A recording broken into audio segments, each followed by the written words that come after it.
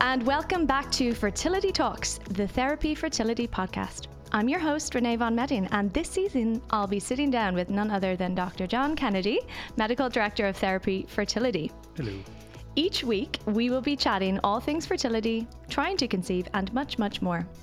We hope that through this series, through honest conversation and information, we can strip away some of the stigma that sometimes comes hand in hand with infertility and fertility treatment in Ireland. This week, we are going to be answering all those questions that you have been asking about fertility treatment. So there's no silly questions. And John, I'm sure that you have been asked all of these and much, much more before. Very much so. So yeah, let's get right into it. Go for it. This is a question that has been coming in a lot. Okay.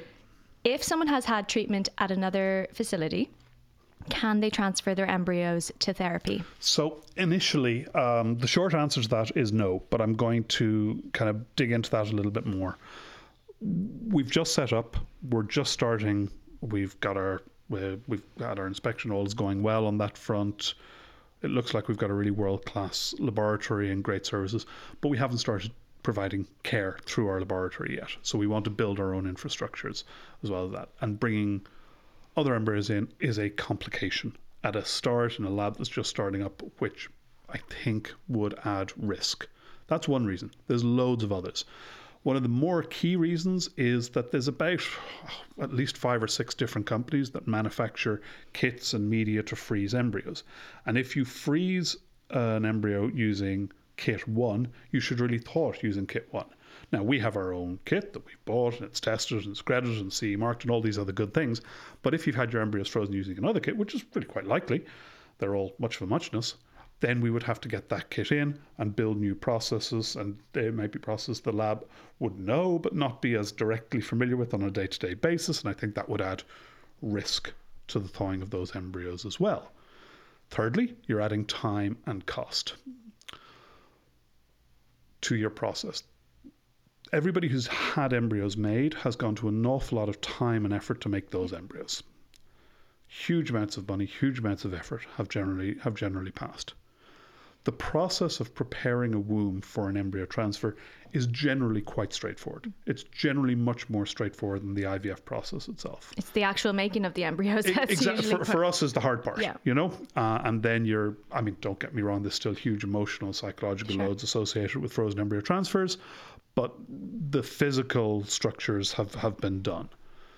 And you look at the reasons why people are moving embryos from one clinic to the other. Sometimes it's because it's a positive step. I want to move and follow John or what have you. Sometimes it's a negative step. I'm not happy with the arrangement I have there.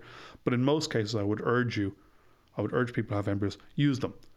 Get on it, get your head down, do the transfers. It's your fastest, most efficient way to having a family.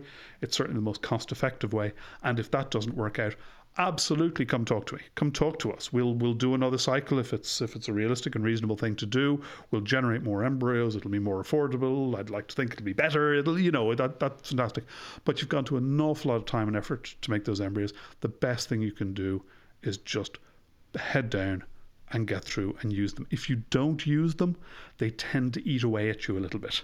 You tend to remember that they're there, and it doesn't give you any kind of closure on the journey.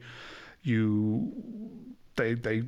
roll around in your brain, and you tend to ascribe too much importance to them. You need to realize their potential one way or the other. Yeah. So the answer is no for the moment, but down the road, potentially yes.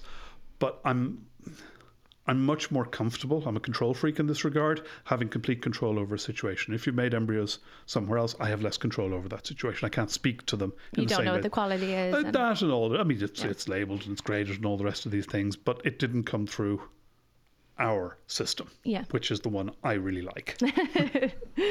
Okay, so speaking of transfers and embryos, how many embryos would a person be allowed to transfer at therapy? So the answer there is 1 or 2. We're only going to be going with blastocysts, day 5 or day 6 embryos. So we'll never transfer more than 2. You'll just be told no. I'll give you reasons if people are insistent on having reasons, but the end of the conversation is going to be exactly the same. In general, we recommend transferring embryos 1 at a time. It's better. It's faster. Not necessarily faster, but it's easier. it's lower risk because you reduce massively your risk of twin pregnancies or triplets or quads or high order multiples. If you put one embryo in, there's a 1% chance that it can split. If you put two embryos in, you've got that 1% chance on each one that they could split. In the past, when we froze embryos with slower freezing techniques, there was a 30% loss rate with those embryos.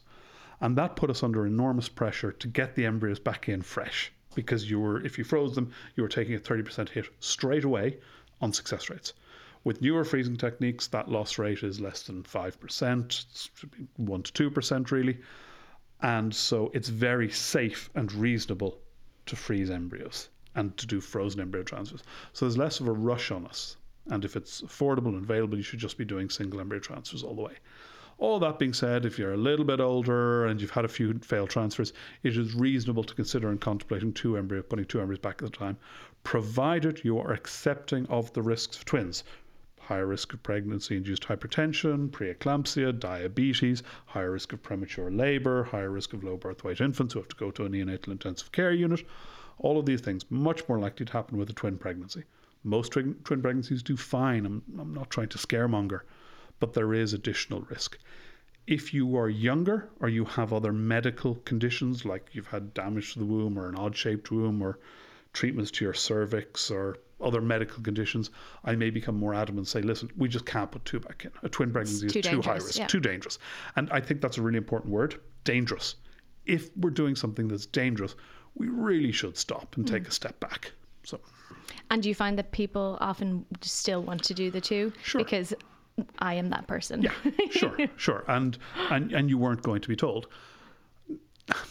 You've had, since that time, I'll throw this back on you, you've had an awful lot more education. What would you tell people now? So I suppose with my perspective, we always had to travel abroad. And this is one of the things that we're talking about a lot at therapy, is people being forced to travel for treatment. So we were forced to travel for treatment. So the stakes, I suppose, were a bit higher for us, because it was like, we need to get pregnant this cycle because we don't have the time and the money to keep coming back and forward with the flights and the accommodation. So we very much were going into our cycles of like, we just need to get pregnant now. And even though we were told, you know, it's not necessarily going to increase your chances, we just had it in our heads, well, surely if it will get you there faster. Each of the embryos has potential. But that's crappy medicine, right? I mean, by any definition, isn't it? Yeah. You know, I mean, I'm not saying the reasons you're putting forward aren't valid. Of course they're valid. I mean, we have to live in the real world, and there's time and expenses and an impact on people's lives. But you're still applying bad medicine because of that. Now, I'm not saying that's unacceptable, and I'm not saying it's unreasonable. I get the logic. I just love to steer away from it. Yeah. I mean, what you really want is a cooperative partnership with the people that you're treating, where you're all on the same page. If somebody says to me, I want you to put 5 embryos back in, and I spend a bit of time and effort explain to them why that's a terrible, terrible idea, why it doesn't increase their chance of success, why it's incredibly risky. If at the end of that conversation they go, yeah, okay, I still want 5 embryos put back in, either I'm terrible at explaining things, it's possible, or they're just mad. There's a disconnect there, you know, and really where you have that, what you have is just an utter failure to communicate properly, and that's at the cornerstone of bad practices. So where I become insistent, if it's a medical thing, I go, listen, I got to draw a line here. But I generally try to do it in the context of saying, I have your best interests at heart. I promise you, I've got no skin in this game. You know, it's not like I'm being commercially incentivized to hold these embryos. The faster we use them, the better off you are, the better off we are. You know, make it a wall or a door. So I'm not pushing it for any other reason other than I think it's the best thing for you. I'm not pretending to have a full and free understanding of everything going on in your life. I'm just bringing the medicine into play. What age were you when those twins? I suppose I was 28 for the first 2 transfers. And then I was 30 for another transfer that was unsuccessful. And then for our second daughter, I was 31. So but I was with the caveat that I was using 36-year-old eggs and then 38-year-old eggs because I was using my wife's eggs. So that's much more important that your wife's age at Egg collection. Egg collection. So legislatively, we'll park your age because it's irrelevant kind of in this situation. Yeah. If you're under 34, most countries which have legislation, the legislation would say you can only put one embryo back in. And in some ways that's helpful for a fertility practitioner because it just removes the conversation. I can just hide behind the legislation and go, oh, sorry, I can't do it. Oh, it will be illegal. But we don't have that. We don't have that, and we may introduce it, and there's talk about bringing something like that in I think the problem is that they're going to couch in terms of saying, rather than putting an age limit, saying if these are high quality embryos, you could only put them back one at a time, but without any real definition or understanding of what is that? What exactly is a high quality embryo? And I think that's where things could get really, really sticky. It's difficult. Certainly in your scenario, your wife being 36 or 38 would allow you to transfer 2 at a time. Aside from the travel and the expense there, if you park that, it's just unnecessary. Yeah. It's just adding risk rather than subtracting risk. And you dodged all those bullets and everything worked out fine. But there's risk there. I mean, what I like to sometimes say to patients is, we're in the city centre now. You can run out onto the street, lashing rain, you can close your eyes and you can sprint back and forth across the road 20 times. Chances are you won't die. Chances are there'll be no cars or they'll stop. Okay?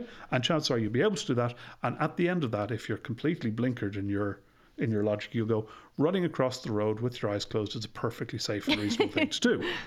Now, and that's kind of true because you probably won't die. There's loads of other checks and balances in place and care and attention and things like that. But if you do get hit by a car, nobody is going to be surprised. You are running across the road with your eyes closed. Putting 2 embryos back in is a little bit like that.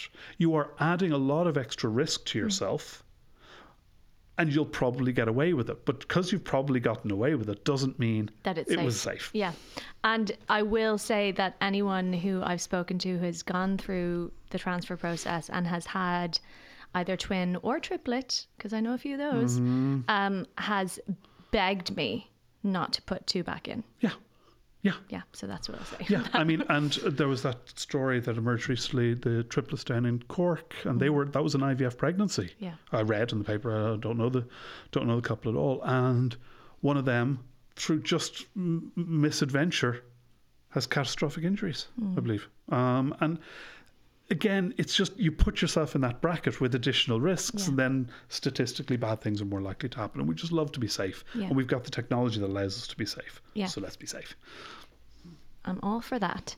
Okay, next question. Where does donor sperm come from? And where does our donor sperm come from? So donor sperm can really come from anywhere, I suppose. But most donor sperm that's used in Ireland comes from Denmark. Is there a reason for that? They have, not really. I mean, other than they have a really good setup for recruiting, testing, and maintaining a donor database, donor base. And anybody can do that if they have the will and they want to do it and they think there's a market for it, then anybody can do it. If we don't necessarily want to use donor sperm from Ireland for our Irish patients. And why is that? Because Ireland's tiny. You'd end up using like a donor that you're related to. You're going to use your second cousin. You know you are. I mean, it's especially if you're living in the greater Dublin area. I mean, without being facile, the chances of contact rise to 100% within a month. I remember when my parents did Ancestry.com and they're both from the west of Ireland. This is very worrying. I shouldn't tell the story at all. And my aunt, my mother's sister, did as well. And my parents were more closely genetically related than my mother and her sister. What? I mean, it's some fugazi in the thing. I mean, like they obviously aren't related. It's not. So that's not what kind happened. of thing. But we're a shallow gene pool. If we are going to bring donor sperm into the country, let's deepen the gene pool a little bit. So where our donor sperm comes from is European Sperm Bank. It's a Danish sperm bank. They are one of the newer entrants into the space, I think. And they've been just a pleasure to deal with, I'm happy to say. The big thing that they do that we like is they have this thing called pregnancy slots. So when you go to buy donor sperm from them, you book a pregnancy slot. So there's a bit of an extra outlay of cash at the start of that. I think it's something like 500 Yeah, euro. it's 500, yeah. You pay 500 euro and you get, now, if you give that pregnancy slot up, you get your 500 euro back. So that's you only refundable. pay that if you get pregnant through that donor. Exactly, and hold the pregnancy and have a live birth. What that pregnancy slot guarantees you is that European Sperm Bank will not sell that donor sperm to more than 3 people in Ireland. Okay, and that's a very low number. That's really, really restrictive. That's not three. I'm not saying necessarily 3 families will come from this. It's just they won't sell to more than 3 people, and that gives you a powerful reassurance that there won't be any consanguinity issues down the line, that your child's conceived with donor sperm is substantially statistically less likely to try to have a relationship or a family with and that there's not going to be like 50 families using the same donor. No, those risks are very low because this is all identifiable sperm, and the child should find out who the donor is when they're 18, and they should be able to find their siblings, their donor siblings as well, and all that kind of other good stuff. So I think that risk of consanguinity is very, very low, but it is a nice little bit of reassurance that it's not on them, because in Ireland there is no legislation governing this. In the UK there is, in other countries. So the onus is kind of on the clinics to. Exactly, but so the onus on the clinics, and most of the clinics do, but they don't communicate with each other well enough or coherently enough for that to be a robust system. And where they want, they're allowed to make exceptions, because there's no oversight. So we want legislation in this space. We want a national register. We want all this. These things have been built. There is a national register coming in now, but it's not until the assisted health reproductive legislation comes in. It's not that registry is just there for information. It's not there to regulate, for control and regulate. Yeah. So we're self-regulating this in a very, very strict sense, and we know that sperm bank isn't going to sell to any other clinic in Ireland once that pregnancy slot is locked in. Yeah. So some people would ask, why is the donor's sperm slightly cheaper when they come to us? And I think the reason for that is because we're not making anything from it. You're buying directly from the bank. Yes. So what we've done, and I think this is really important. I've worked in other models where the fertility clinic has taken responsibility for, to a greater or lesser extent, the selection of the donor sperm, and maybe you fill out a short list of donors that you're interested in, and then we'll pick one of them. I didn't like that system. I think I haven't, fortunately, had to do it, but I think picking donor sperm is an important, strange, surreal, difficult process. And the more ownership we give the people who are selecting this, I think the better off they are. So what you do for our process is through our website, you click into European Sperm Bank's website, and it takes you to the sub bit of European Sperm Bank's website where you're going to get access to suitable donors. They've signed the relative legislative documents for Ireland. They've been screened to an appropriate standard. The motility on sperm is of a high enough quality for us. And then you will see the list of available donors for you. And then you pick the donor, and then European Sperm Bank and Therapy Fertility will coordinate logistics and shipping and all the rest. And we'll look after that, and there's no extra charge for that. You just pay what you pay on the site, and then we take the sperm in. But it gives you ownership of your sperm. We're just minding it for you. That's a nice way of looking at it. Another donor question. Can people use known donors? So someone wanted to come to the clinic with a friend who wanted to be their donor, and they wanted the donor in the child's life, etc., because a lot of people want to do this. Is that a service that we can provide at the moment? Known sperm donation is not a service we are providing at the moment.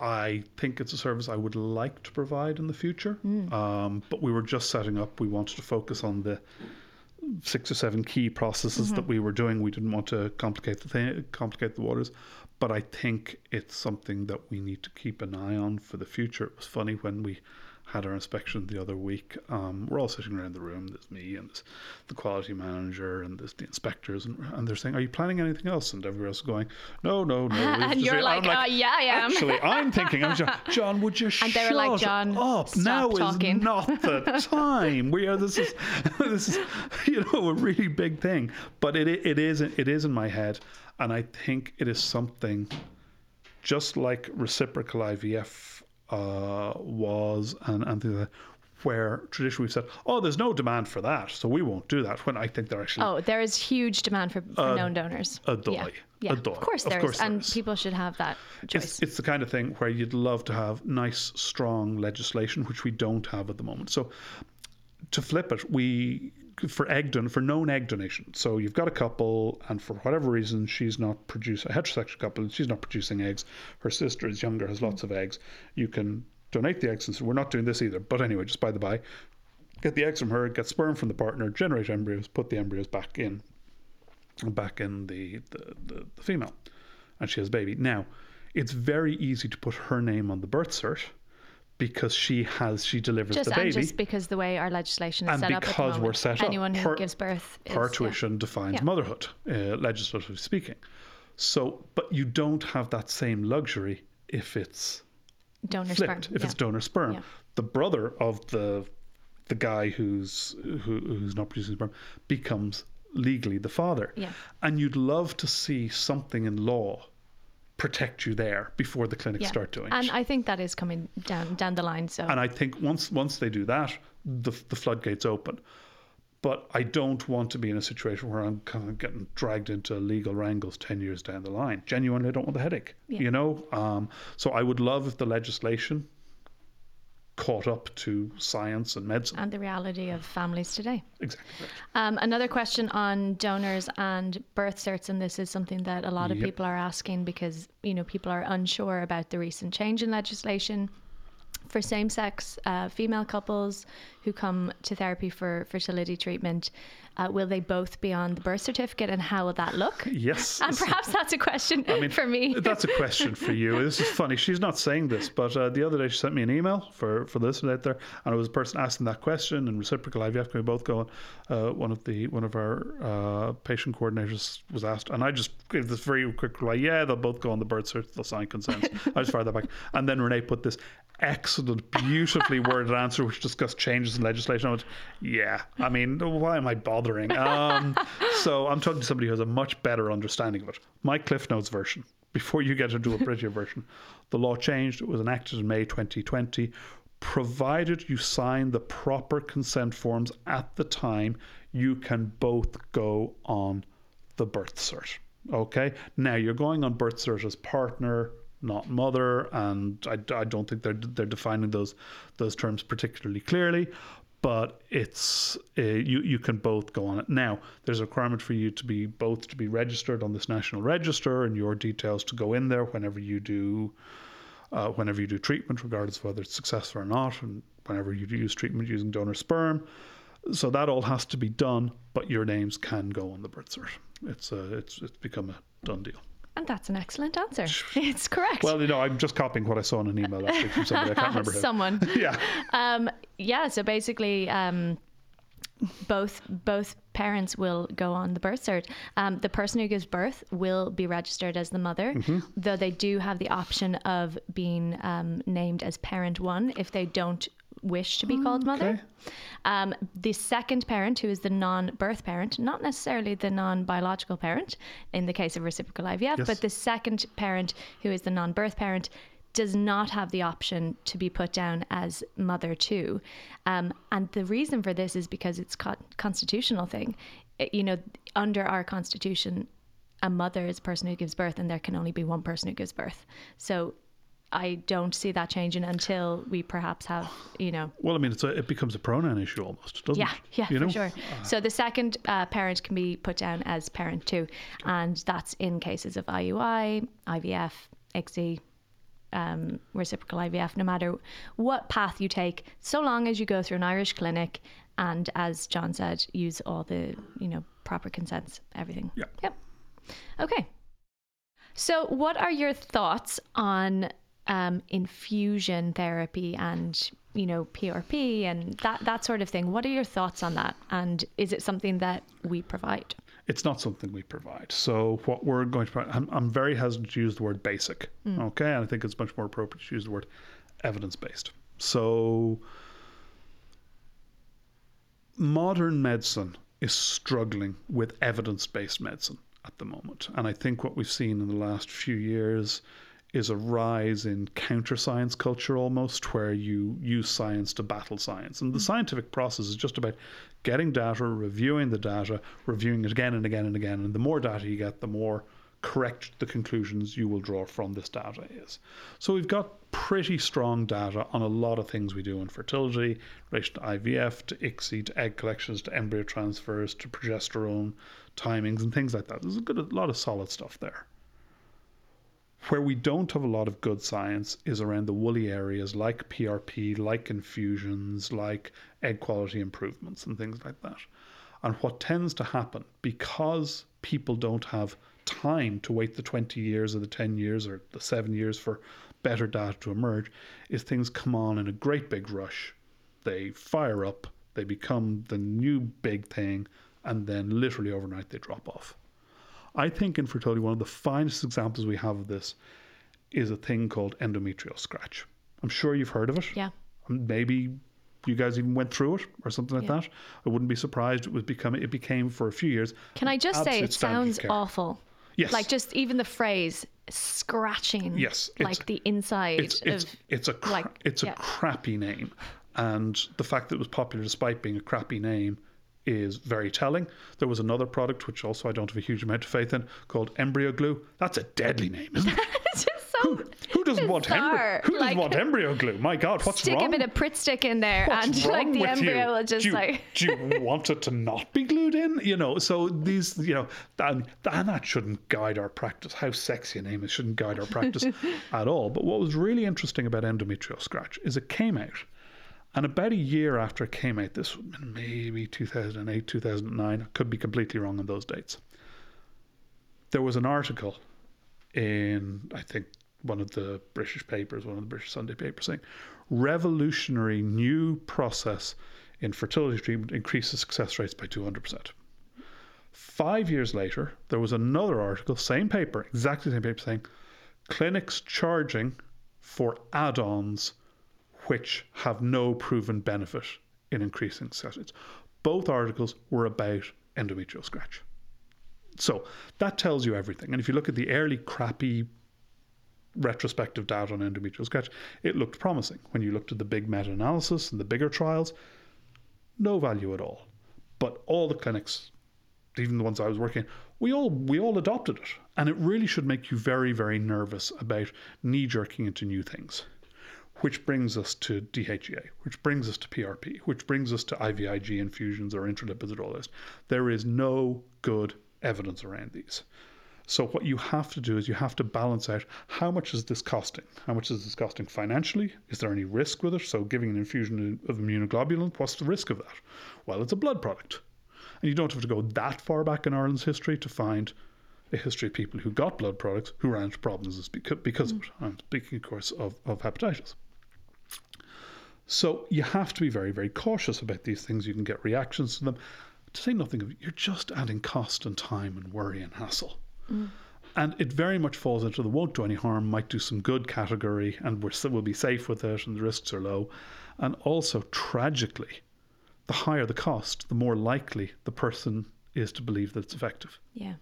And so I think we need to be very metric. The problem is, if you offer these things, if you offer these services, all you can be certain of is they will be overused. Yeah. Okay? I'm not saying these things are of no benefit. What I am saying is our ability to correctly define and diagnose who they are of benefit to is incredibly limited. We aren't good at that. So what we tend to do is we overtreat. So you're putting a whole lot of people through a whole lot of unnecessary stuff for potentially, maybe, caveated asterisks, tiny improvement. And I don't think that's right, and I don't think that's fair. And certainly in terms of now being in a centre where we don't offer these things at all, it's a weight off my mind. Because, no, we're just not doing it. I'm not, if you're wedded to this and you think it's of benefit, hell, who knows, maybe it is. off you go to somewhere that does it, and more power to you. I am looking to cater not to the tiny minority of people who need this stuff or would potentially get benefit from this stuff.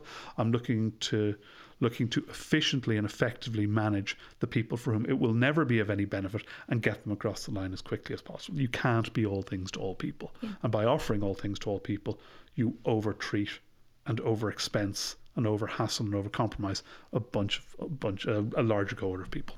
And I suppose there's a lot of people who'd be very wedded to this idea of that, this infusion worked for me. And I suppose that comes back to your earlier point of it, you could do identical protocols with, for 3 cycles and get completely different results. Look, there's no point in ever having an argument or a conversation with somebody who goes, well, I did a transfer and it didn't work, or I did 3 transfers and they didn't work, and then I did thing X. Doesn't matter what thing X is. Yeah. Thing X could be anything. It could be taking an extra supplement. It could be prayer. I mean, thing X, and then I did a cycle and I had a baby. Yeah, because you'll be convinced that the thing you did differently is evermore, and you will tell everybody about thing X, and thing X will be the greatest thing since bread came sliced. It's going to be now. That's not science.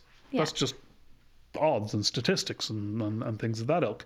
So you need to be very careful. But there's no point in hammering away at somebody because they're telling you that.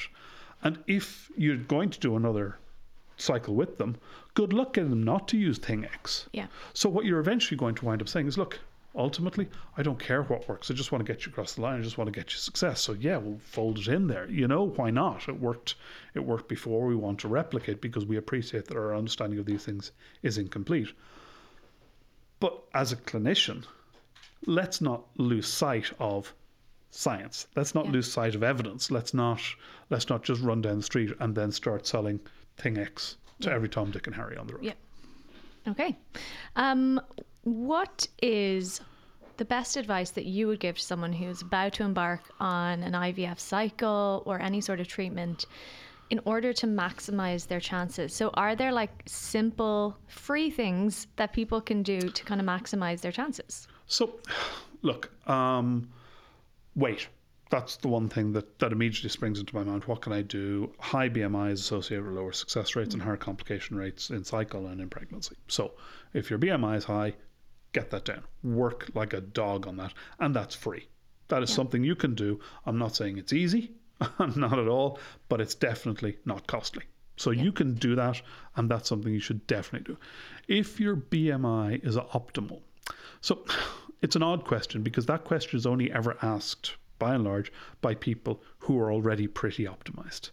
What supplements should I take is asked by people who are already on supplements. They're in that space. So be healthy, make smart choices, don't binge drink, stop smoking. If you're getting no exercise, start getting some exercise. If you're getting some exercise, maintain that exercise. Don't suddenly stop. What I would suggest, the best advice you can take is if you are making sensible, good choices, and let's be honest, everybody knows what a sensible, good choice is at this point, then keep doing that. That's the best thing you can do. The other bits of advice I would give would be, don't believe that your mood will affect the outcome. Being positive or negative mentally will not impact the quality of your eggs, the quality of your embryos, or the chances of success. So it's okay if you feel good and it's okay if you feel bad. It's certainly easier to go through a cycle if you're feeling optimistic, but it doesn't mean that it's not going to work if you're feeling pessimistic. And when people say, I just knew it wasn't going to work, or I just knew it was going to work, you just go, yeah, absolutely. You don't, to the point of having a row, but I know, I do know that how they felt didn't have an impact on it. But of course, people will tell you differently. They go, no, my positive mental attitude. And look, people go through the things they need to, but I'm interested in the impact of the medication on the ovaries, the production of the eggs, and the careful management of those eggs. So make smart choices. If you're not making smart choices before the cycle, start making smart choices. And that's mainly around diet, lifestyle, and exercise. In terms of supplements, take your folic acid, take your vitamin D. That's all you really need to be doing. If you've got a healthy diet, you are getting the other supplements you need. You don't need to pour loads more supplements into you. It's not going to add to your success rate. and try in as much as possible to just live a normal life and have this impact on you as little as possible. It's going to have a major impact on you. It can't not, but try to make sure you have some ownership. And that it doesn't kind of overtake Absolutely everything. I would also suggest, I often say this to people, if you've got some project or promotional opportunity or big time-dependent project and work, maybe don't twin that with an IVF cycle, because the IVF cycle will win. Yeah. And you will compromise the other thing. Yeah. So while it is good to kind of keep ticking along, keeping busy, perhaps not be making, sensible. You're about to go into one of the biggest, most important things you'll ever do. Maybe don't make any big career moves at the exact same time. Exactly. Yes. So yeah, we touched on that a bit about supplements.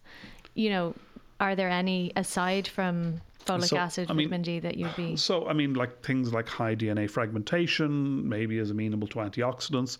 There's a lot of buzz these days about antioxidants and telomeres, and we'll all live forever if we just take enough antioxidants and prevent our DNA from degrading. The evidence, not strong. The evidence of improvement in egg quality, not strong. The cost of these supplements can be very high. Won't do any harm, might do some good. That's the justification. But it will do harm. If you're not careful, within a couple of months, you'll have a shelf full of tablets. You're taking 20 tablets a day. You're spending a couple of €100 a month on these supplements. And you're doing it because you're terrified of stopping the supplements. And it's very easy to add and it's impossible to subtract. So before you know it, you've got into this ridiculous situation. For a lot of women going through fertility treatment, compliance is not an issue. They keep taking the supplements even when it's got completely ridiculous in terms of quantity. For guys, they are generally have the supplements given to them and they are told to take these supplements, and once it exceeds like 2 tablets a day, compliance tends to drop.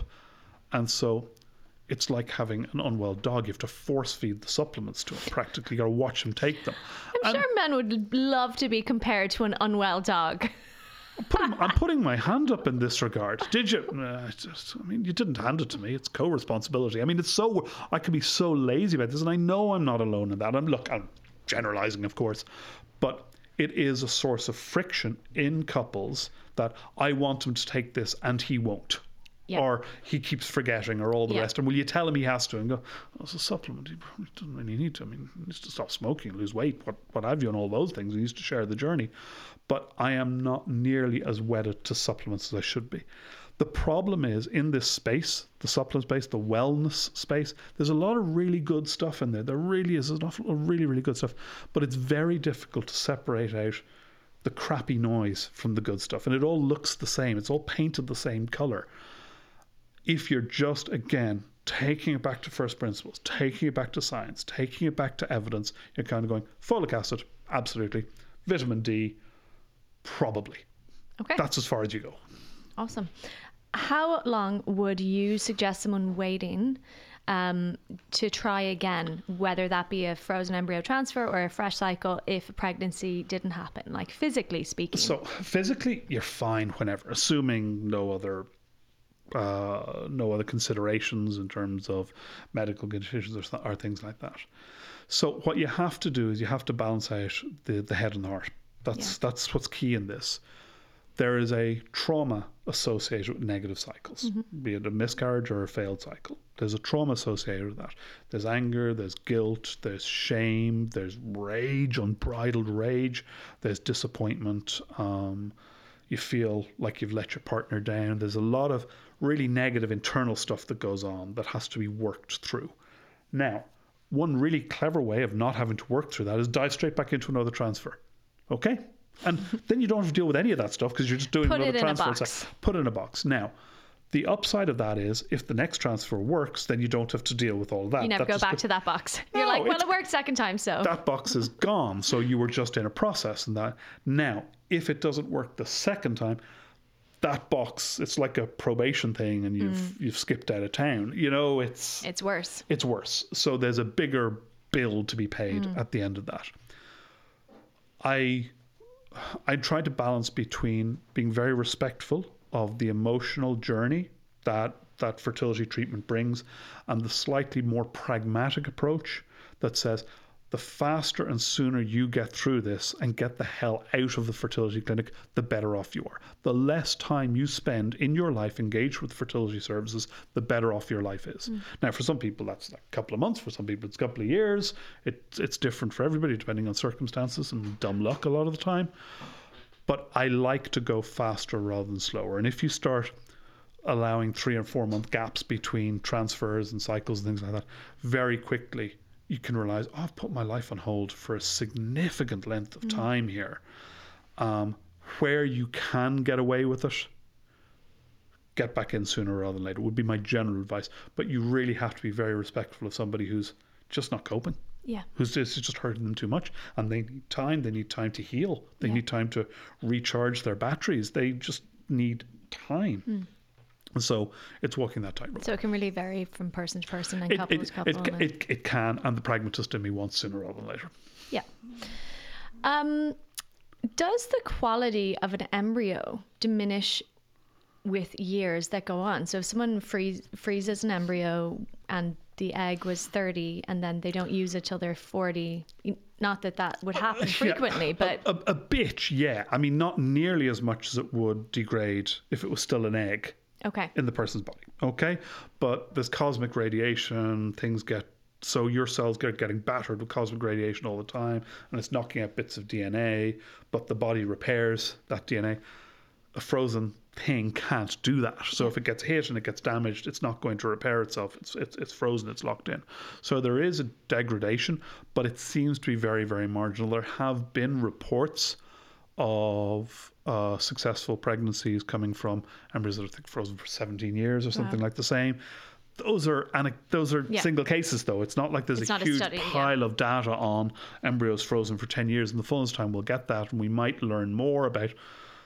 I mean, in the next 10, 20 years, we'll learn so much about how IVF babies do through adulthood, and are they more likely to get diabetes? Are they more likely to be overweight? Are they more likely to have heart disease and all this? We're going to track these very closely. That data is still emerging. Yeah. Louise Brown, mid-40s, so that's the first. So it's not like there were a whole pile of them born. Yeah. It's taken a while to ramp up these numbers. So we might know more in the future. You'd believe a little bit that most of the change would come from the IVF process or freezing, as opposed to the length of time being frozen. Yeah. If there are changes to be seen. Yeah. That was actually a question for my wife because how long have our 3 embryos been frozen for? Like 3.5 years now? I don't think that's unreasonable. And she's kind of like, do we need to use them like soon, or can we wait? Well, I mean, honestly, and it's hilarious, I would have the science of that situation right down at the bottom of the consideration tree. Yeah. Like the consideration tree is that having children as you get older is more difficult. What? Having kids is difficult? It just turns out energy levels drop as you get older. Who knew? And there's when you complete your family and you've finished having there's a joy as the last child steps out of the landmarks. They don't wear nappies anymore. Your youngest is 6, right? Yeah. Almost? 7. Going 7 next month. Oh, wow. So they can put on their own seatbelt in the car. That's a good day. And when you don't have another one coming down the tracks and you go, oh man, I got the seatbelt woes for another 2-3 years, it's nice to pass these milestones. And when you've got significant gaps, then you spread them out.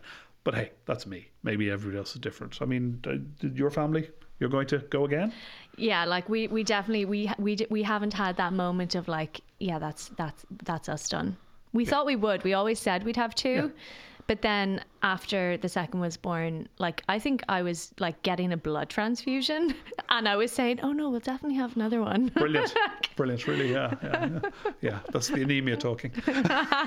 So no, I don't think we're finished, but we'll see what happens. But it was just interesting to kind of think, do like the chances of one of those embryos working diminish with every passing year? I'm not statistically significantly enough to warrant kind of like do it now. You don't need to consider it. So we don't need to go now, Audrey. I feel like my comments are being weaponized. I know. Every day I'm going home to Audrey. I'm like, well, Dr. Kennedy says this, so. Okay, does an IVF pregnancy or a pregnancy through fertility treatment behave differently to a natural conception? Like, do you need to be more careful? Do you need to take extra supplements or?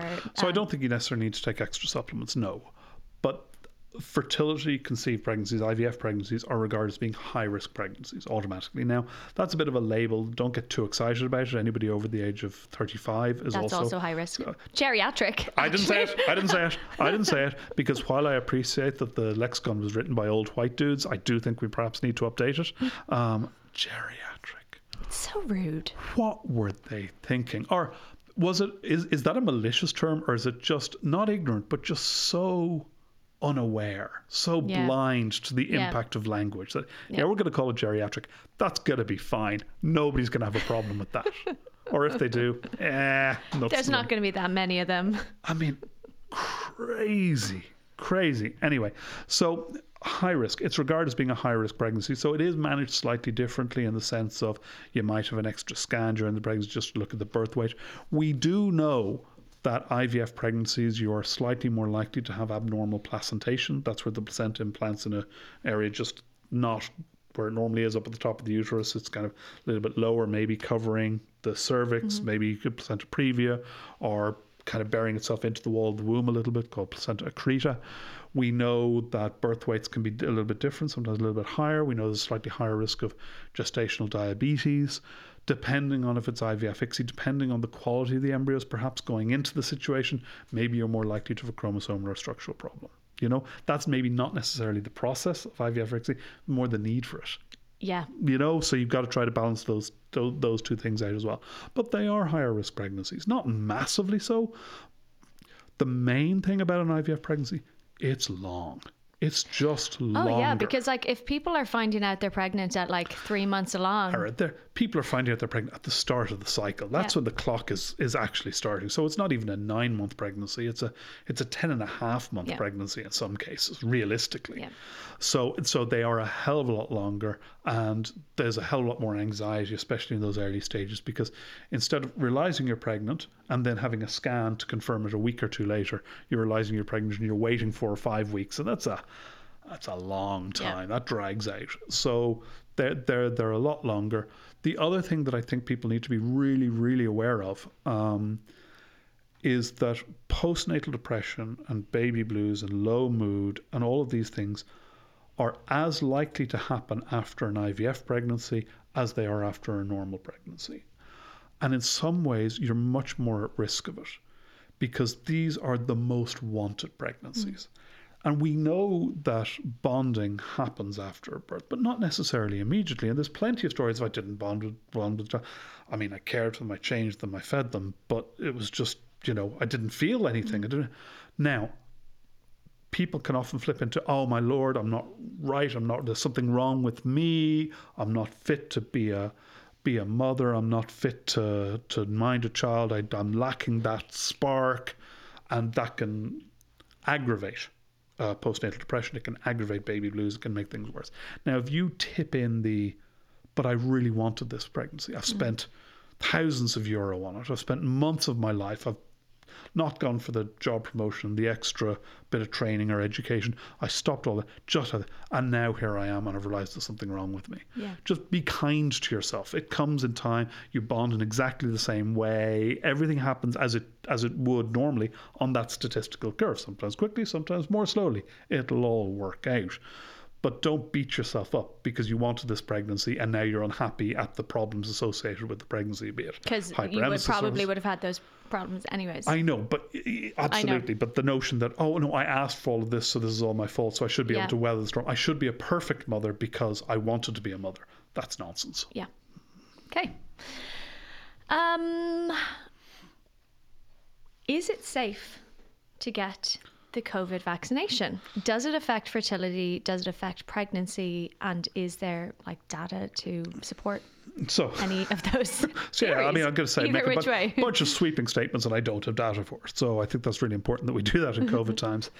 To the best of our knowledge, with the caveats, with the asterisks beside it, that we don't have huge amounts of data on this, it would appear that COVID does not have a significant impact on fertility in and of itself, excepting if it makes you ridiculously sick or compromises you as a whole human being in some way at the extreme end. But your standard COVID doesn't appear to. Equally, vaccination does not appear to have an impact on fertility, on egg count, on egg quality, on sperm quality, etc., to the best of our knowledge. Okay? So we are strongly recommending that people get vaccinated as part of the national programme, as in all of this. We treat fertility treatment as we treat early pregnancy. So if you're actively going through fertility treatment for vaccine purposes, we would suggest to you it's like you're in early pregnancy, and the advice is not to get the vaccine in the first 12 weeks, not because we think there's a massive risk with it, but because we just don't know and we want to be super safe. Okay? So if you're contemplating fertility treatment and you're about to have the vaccine, you've got two choices. One is to go for your fertility treatment and defer having the vaccine until you're pregnant or after 12 weeks or your treatment's finished. Or option two is go and get the vaccine, get the repeat dose, wait your 2 weeks, start your treatment. Option two is obviously the more sensible thing to do. Yeah. Great. Okay. Last question. So we have our complete packages, whether it be egg freezing, IVF, reciprocal IVF, whatever, and these complete packages are all inclusive. But what does all inclusive mean? Yes. What does it include? So what does it include, and very specifically, what does it not include? And I think so what we've tried to do, we've tried to learn from the lessons of the past in terms of where people get fudged, where people get a little bit irate because, hang on, why is that and that and why is that not included? So let's say you do IVF, okay?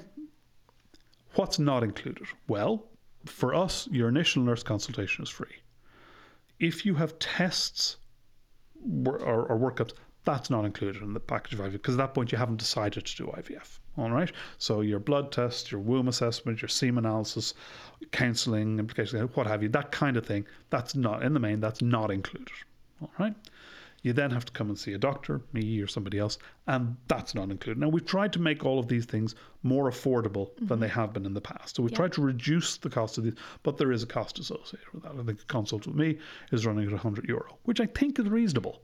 That's fairly good value. I think I would say. Well, yeah, but I mean, it's not really for me to say, but I think that's good value. So that's not included. The other thing that's not included, if you decide, right, I want to do IVF, a legislative requirement is that you have HIV and hepatitis screening. This is a test that needs to be done in advance of the cycle to make sure we can bring samples safely into the lab. Again, that's not included. It's something you have to do, but it's testing. Again, if it's positive, then we won't be able to potentially treat you, and there's subtleties to it. So that's not included either. All right? What is included? Your scheduling, the blood tests, the hormone testing that we might need to do, the ultrasounds that we might need to do, the egg collection, the growing out the embryos for 5 or 6 days to the blastocyst stage, the use of the time-lapse incubator, embryoscope is included. If we are freezing all the embryos, or freezing any embryos, that's included in it as well. If your transfers, your fresh transfer is included in that. Your first pregnancy blood test is included. Your first pregnancy scan is included. That's all included. What's not included in that are the cost of your medications. Again, we're not charging that money. That's going to the pharmacy company or what have you. And it's not actually that expensive for medication in Ireland. For people in Ireland who have a DPS card, drug payment scheme card, you can if you have a PPSN, you can get a DPS card, and that means you won't pay more than 120. I think they actually reduced it. It's 114 now. 114, which is that includes if you are a part of a family and anyone is on medication. Yes, it's that whole household. So you won't pay more than 114 for the whole household for that month, and we tried to load the medications for the month into that one, so they don't have to do 2 months. Sometimes it will fall into a second month depending on dates and things like that. The way it works, you can't give medications for a cycle, which generally takes about a month. You have to give it as per the calendar. We try to be clever where we can about that. But again, that's 120 something. But it's not going to the clinic. Yeah. No, it's not. The other thing that's not included, what we're doing is we're not charging for freezing. Okay. And is that something that traditionally would be a charge? Yes. Okay. So traditionally what's happened is the freezing and the first year storage is all bulked together. And I think that's just a foolish way of doing things. It's less transparent. So we're not charging for freezing, and that would generally be a €500 charge in most places. What we are doing is charging for storage. And that charge will start from the moment you have something stored with us. But it's not onerous. It's €18 per month. Yeah. So we're trying to keep those So costs it's cheaper. low. Again. If you use the embryo or the eggs or the sperm quickly, then that charge stops. If you don't, then that charge continues. And I think that's a good way of maintaining the relationship between you and your frozen eggs, sperm, or embryos. And I like that. I think it's a more transparent, more honest thing, because if you're saying, right, we're going to charge you by the year, well, okay. If you use them within 6 months and then you've still paid for the whole year. You've lost 6 months. Equally, if you haven't paid and you go, well, I'm going to use them now, maybe that charge gets waived. And I just think it's a less transparent, it's a less robust system. So we're charging on a per month. And if you have to have a frozen embryo transfer, there's a cost for that, because it's a scheduling event. There's scheduling, there's medications, there's all the usual palaver that goes on, bad thawing of embryos. There's work that goes into that, so there's a charge associated with that. On the website, please go look, anybody. We've tried to be really, really transparent, not only about what's included, we've tried to be transparent about what's not included, where we've put lines in about what happens if cycles get cancelled at various stages, how much you get back. What we really want to do is avoid the conversation, well, I had no idea it was going to cost X. Yeah. You know, and we've all of us who've worked in this field have had those conversations too many times. So we're trying to change that. We won't hit you up for a bunch of extra add-ons. We just won't offer them to you. Yeah. And people go, oh, I want to have embryo glue. I don't believe in embryo glue. I don't think it increases your chance of success. So we don't have it in the glue. Oh, can I have it if I want to try? No, we're not those guys. Fine, listen, you know. And we're setting out our stall very clearly and at the front end so that we are managing people's expectations. And what I believe we are going to do is deliver very effective, very successful care using this model. I think this model is going to knock it out of the park, to be quite honest. Yeah. I think all the noise that's associated with other add-ons, things like that, doesn't add nearly as much value as it claims to. Yeah. I actually love the fact that some of those testing bloods have been kind of decoupled from the package cost, because say if you look at someone who may need to go through 2 cycles of IVF, if they pay for some of those testing bloods within that package, they don't necessarily need those same bloods the second time. But if it's in the package cost, they've paid for it. So it was very funny. I was talking to my dad actually 2 weeks ago. I was just breaking down what we're doing, and he's not from a medical background, and he was looking at the prices, and he was saying, right, what are the other clinics charging? And I broke it down. I kind of broke down the explanation of where the difference in cost might be. And his immediate reaction broke my heart a little bit was, would you not just charge less here and then put some money? I was like, that's exactly what I don't want to do. I want to change the script here. And I want when we say inclusive packages, really what I'm trying to say is things like Blastocyst and things like time-lapse incubators should be a normal part of every single cycle. We shouldn't be thinking of them as add-ons. We should be thinking of them as core standard of care. Baseline. So they should be stripped out of the add-ons place and put into that and go, look, it's modern IVF. It should be day 5. It should be time-lapse, and it should be freezing. You know, of course it should. So we're trying to just change how we think and approach this. And then in the fullness of time, what will definitely happen is that something else will come along, a new add-on, something else and I would like to think that I would be open enough to looking at evidence, looking at growth and going, do you know what? That does add value in this cohort of people. And in a very slow, careful, responsible way, you would put that in. You know, but we've done that with too many things now, and it's time to rationalize it all out and simplify things. And that's what strip it back a bit. Last question to finish on. And I think I've asked you this before, but when you're looking at a practical cycle of IVF, just from start to finish, meeting a person or a couple, and then, you know, end result, what is your actual favorite physical part of the process? Be it actually having that first consultation, an egg collection, some of the testing investigations, transfer day. Transfer day is fun. transfer day is always very positive. I like that. The easy answer is doing positive pregnancy scans is great. It's great. I mean, that's a really, And really when good, would that happen? After that a would blood happen test? after the transfer, after the blood test and all this. So about 4 weeks after? Yeah, give or take. Yeah. After the blood. That's a painfully obvious answer, though. I've always got a kick out of meeting people. I really always loved initial consults. I love finding out about people. I've always loved that. You love talking? What?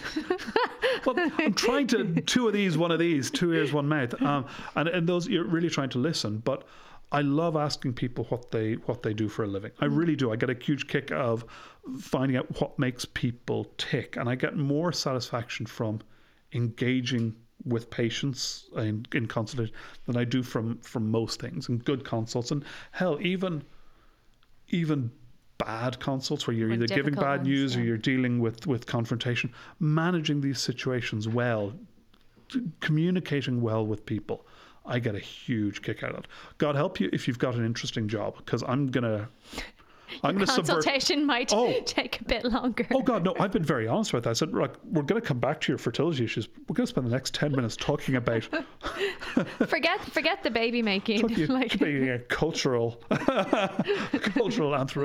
anthropologist. That's fascinating to me. We're going to talk about that for at least half an hour. It's like, but yeah, we'll come to it. But no, you want to give people time and all that. But I love engaging with people, and some people love their job, some people don't, some people, but finding out what people enjoy, what their motivations are, and trying to get a read on them, that's probably my favorite part of the job. Yeah. Good to know. Okay, well, as always, it's been a pleasure chatting. Likewise. I think we could do a whole other episode just on frequently asked questions because there are so many. More than happy to.